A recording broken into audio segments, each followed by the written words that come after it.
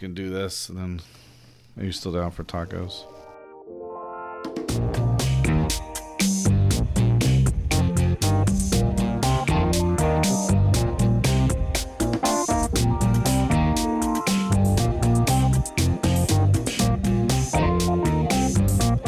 Welcome back to the RUF at UNF podcast. We're excited that you've joined us again for another episode.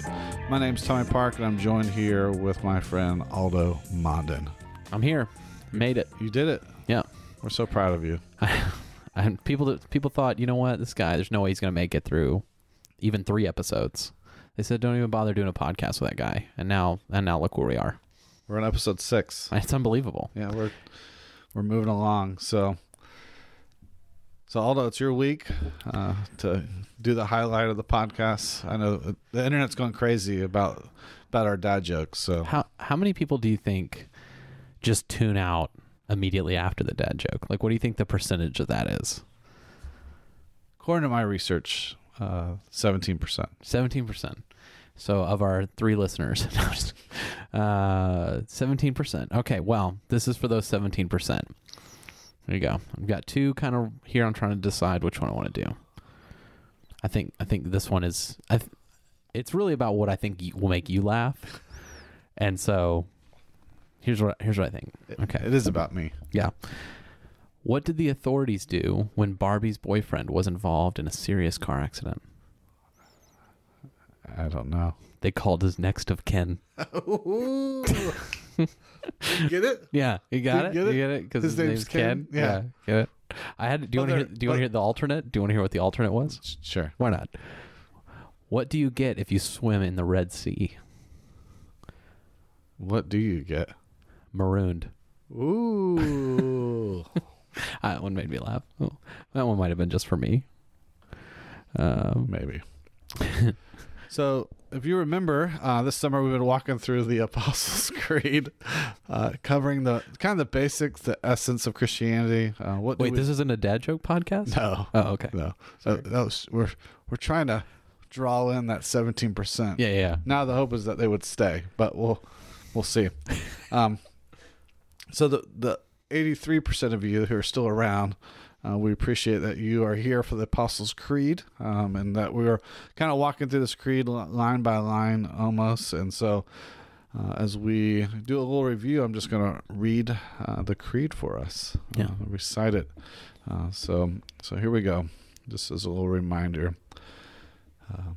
I believe in God the Father Almighty, the creator of heaven and earth, and in Jesus Christ, his only Son, our Lord, who was conceived by the Holy Spirit, born of the Virgin Mary, suffered under Pontius Pilate, was crucified, died, and was buried.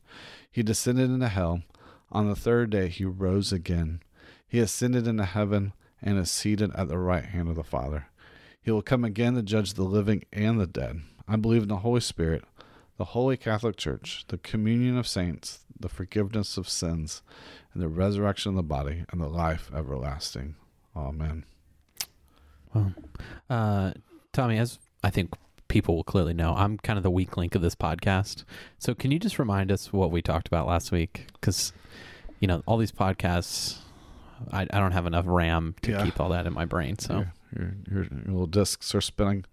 Yeah. So just a quick little review. So again, we've been kind of going through this line by line and reminding that the Christian faith is one of belief, that we believe in certain truths. At the very beginning we talked about just God being the Almighty One, the Creator. The last probably about 3 or 4 weeks we looked at who Jesus was. As you can see, that there's the big part of this statement is all about Jesus and what he has done and is doing and will do. And last 2 or 3 weeks we looked at this whole idea of who Jesus was. I think it was like 2 weeks ago where we looked at him being the only Son, our Lord, who was conceived by the Holy Spirit, born of the Virgin Mary. 2 weeks ago, that was 3 weeks ago. Last week we looked at him being suffered and dying for us, and this piece of him being descending into hell. And then last week we talked about the resurrection, kind of this, for some people and a lot of people, kind of Easter morning, that climax of his work. Yeah. So covered a lot of ground. Speaking of things we can go on and on about, what are we talking about this week? Yeah, so this week we're going to finish this section on Jesus Christ by looking at what Jesus is and will do. So this piece of him ascending, him sitting at the right hand of the Father, and him again to judge the living and the dead. So we're going to first look at what's called the ascension. Yeah. Yeah, no, so the ascension is maybe, I don't know if you would agree with this, but maybe this is like the forgotten part of the Easter story. Or maybe the forgotten part of Christ's ministry. If there's like a part that, people don't think about very much, or at least I didn't kind of growing up. You kind of think about Christmas, like incarnation, cool. Easter, resurrection, cool. And then in the church calendar, there is this thing called Ascension Day, but I don't know, when's the last time you had people over to your house for Ascension Day? Well, this year. So. Okay. No, a Hallmark, I guess made, trying to don't want to spread out their clientele too thin. So all the attention is on Jesus being born, or the incarnation, and him rising again from the dead. Mm-hmm. And I think you're right, Aldo. I think this is the forgotten piece. I think in a lot of ways, some people would make the argument that the climax of his ministry isn't the resurrection, is his ascension. Yeah. His ascension, as we'll look at here in a second, proves all the other stuff he did. Right. It kind of like, since he's ascending, he is the risen one. He's the one who died for us. He's the one who suffered. He's the one, and you see that in particular in Acts, as kind of the picture of the ascension, Acts chapter 1. And I think J.I. Packer kind of, he's the guy we love to quote. But, he's basically, J.I. Packer talks about Jesus, by him ascending, he is taking up his throne. He's proving to his followers that he is the king, that he is the Lord, that he's the one who's reigning and ruling. Yeah, it's interesting you brought up Acts chapter 1, and in that, there's Luke has this great way of writing, and he introduces the whole ascension narrative with this question. Is that they asked him, Jesus is resurrected, he's conquered death. Lord, will you at this time restore the kingdom of Israel? And, I think from their perspective of what they were expecting, which was an earthly kingdom, the answer is no. But in the sense of, is he going to rightfully restore the throne? Is he going to really take up his throne and rule and reign? The answer is totally yes. And that's what the ascension is all about. This is the answer that Jesus gives to, are you restoring the kingdom of Israel? And instead of, as he goes up and sits enthroned, instead of the nation being restored in just Israel and the physical boundaries, then the narrative moves to us exploding out into all the world, proclaiming the good news of this ruling and reigning king. Yeah, and you see that exactly here, and continue here in Acts 1:8. But you will receive power when the Holy Spirit has come upon you, and you will be my witnesses in Jerusalem and all Judah and Samaria and to the ends of the earth. And so, then he leaves there in verse 9, and then they're like all looking up. Yeah. Yeah, and then the angel comes down and it's like, why are you looking up? And it's like, like Jesus kind of like floated up there, kind of like, this is kind of cool. Like, did you not see that? Yeah, did you see what we saw? Yeah.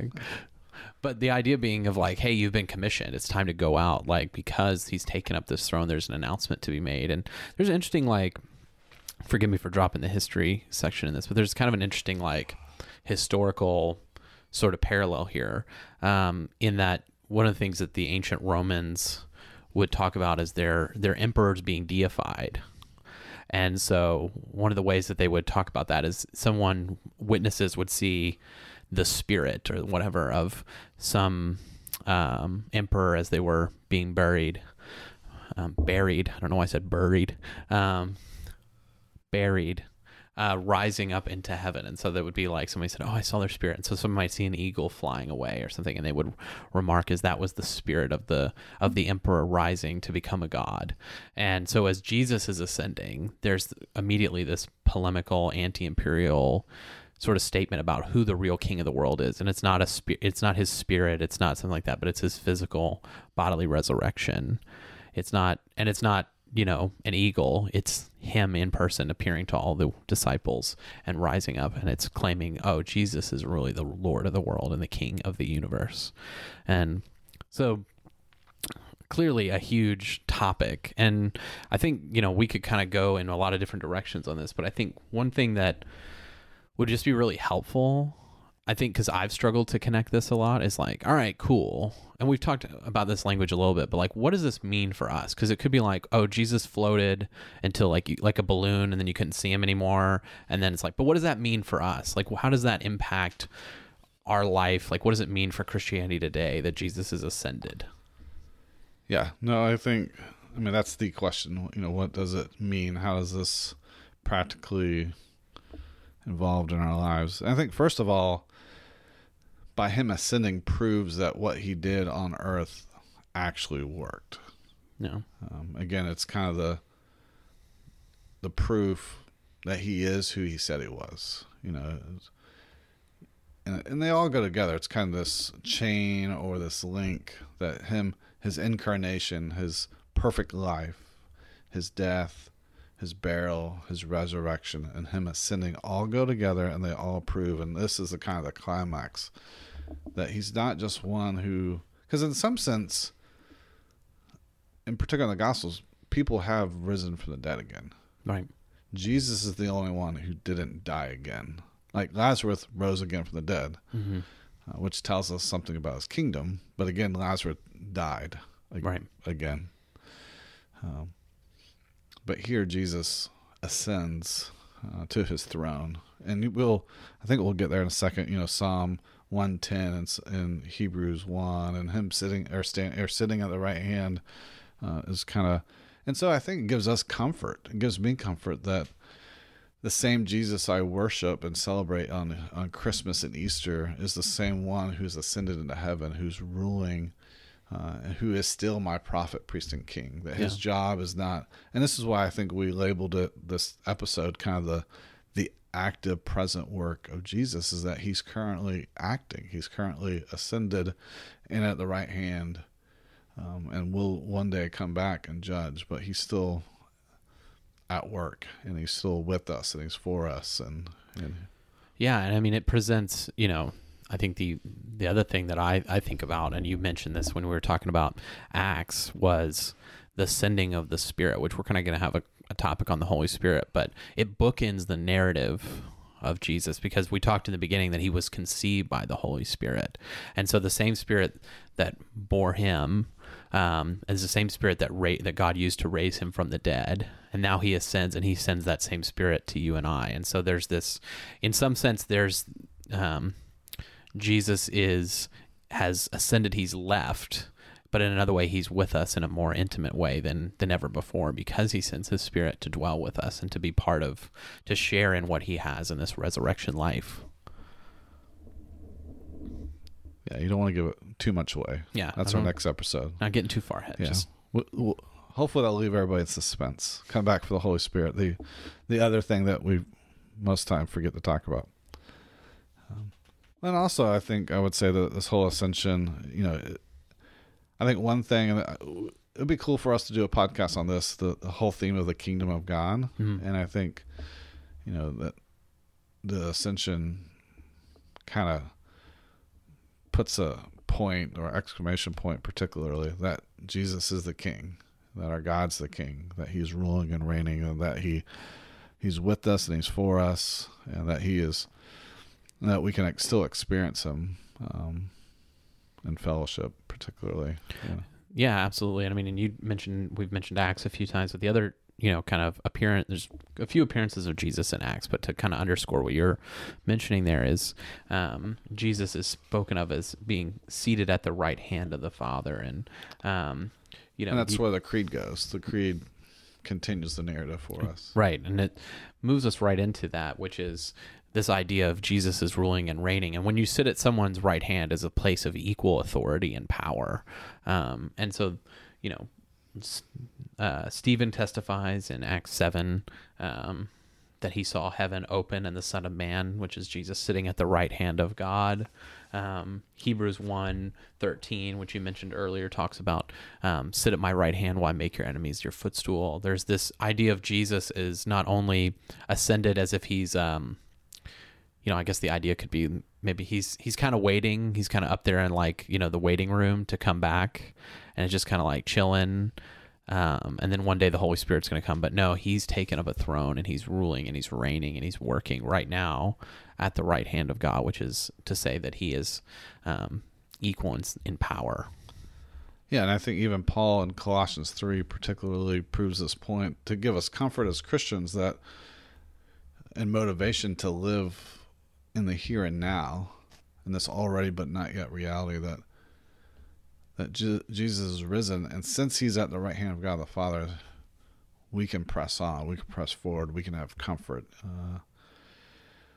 And I think this whole idea of Jesus being at our right hand, it gives us this whole idea that there's special favor and status, that we have Jesus' ear, encouraging that he is, his present heavenly rule is acting right now. And again, that Acts 7 passage, that it's the only place that we see Jesus mentions that he's actually standing.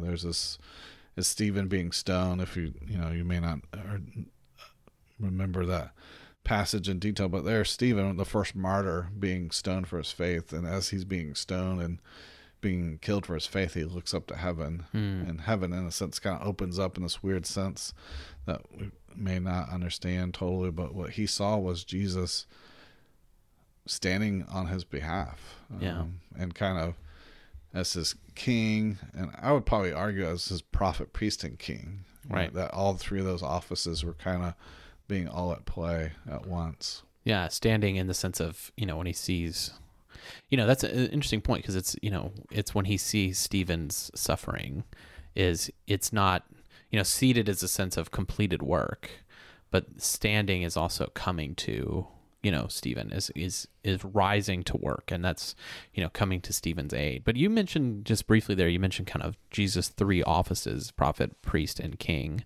And I think we've been talking about those in sort of roundabout ways, but why don't you just break that down for us a little bit in terms of prophet, priest, and king? What are we talking about there? Maybe just give us the overview of what's that's about. Yeah, throughout the whole storyline of scriptures, we see that Christ plays out in many different roles, and you can see the complexity of the Christian faith. It's not just this political type thing, but there's a priestly sense of it, taking away of our guilt and our shame. There's a kingly sense where he's ruling and defending us. There's a prophet sense of it, that he is speaking truth to us. And those all three things are at play. So he's prophet by revealing to us by his word and his spirit the very will of God for our salvation. So he is like those prophets that we see in the Old Testament, but he is the ultimate prophet that we've been longing for. He's priest, as priest, he's offering up himself as a sacrifice to satisfy divine justice, to reconcile us to God, and to make that continual intercession for us. Since he's at the right hand, he is still our ultimate priest. And then lastly, the whole idea of him being king is that he's ruling and defending us. And we see that with Stephen in Acts 6, that he is defending Stephen, and that he's going to restrain and conquer all his and our enemies. Yeah. And I think that it helps me that there's this complexity in wonder and awe of Jesus' work. It's not just this one kind of thing, that he is our prophet, priest, and king. He's protecting us. He's ruling us. He is sacrificing, and he's our ultimate priest, that he's continually, we don't need a new one like in the Old Testament. He is the one and only and final one. Yeah. And I think that's so important, because I think, if you give everybody like a theology test, it's really, everybody would get the right answer. But I think functionally sometimes the way that we work, and the way that I sometimes work, is like, man, it's really great what Jesus did a long time ago. Like, isn't that awesome? But then it's really like, oh, that was like what he did then. And now like it's on us to kind of complete things. And now, really what we're talking about here in the ascension and his ruling and his reigning and his sitting at the right hand of God is like what he is continuing to do for us. That he's not, that he hasn't absent, he hasn't left us, as the Gospel of John, I think it's John 14 says, I will not leave you as orphans. Like he hasn't done something for us and then abandoned us and like, all right, you guys figure it out from here. But he is still ruling and reigning. He's still working and advancing the kingdom of God. He's still interceding for us. He is still loving us. He is still, as you said, caring for us. And he is still at work, even if it's not, on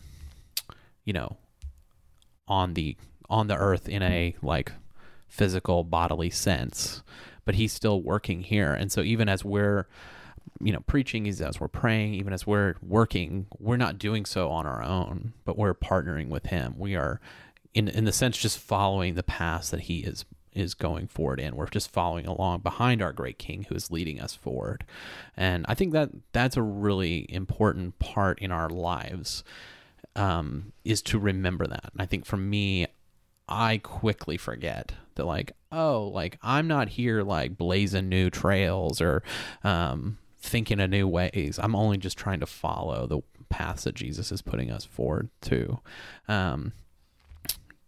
So I hope that that's helpful for some people, but there's another part that the creed kind of brings us to, and it's kind of touches on his kingship, but also on his, also on everything else, but especially his truth telling as a prophet, that he will come again to judge the living and the dead, or as the old English puts it in the way that I still have to say it, he will come to judge the quick and the dead, which is, I like that spicy. But when we're talking about coming to judge, I mean, I think, Tommy, people are probably intimidated by that. That's the part that we would probably most quickly want to say under our breath and quickly and hopefully not think about too long. But what, comfort some afflicted souls out there for us, or tell us what that's all about and why is that actually good for us?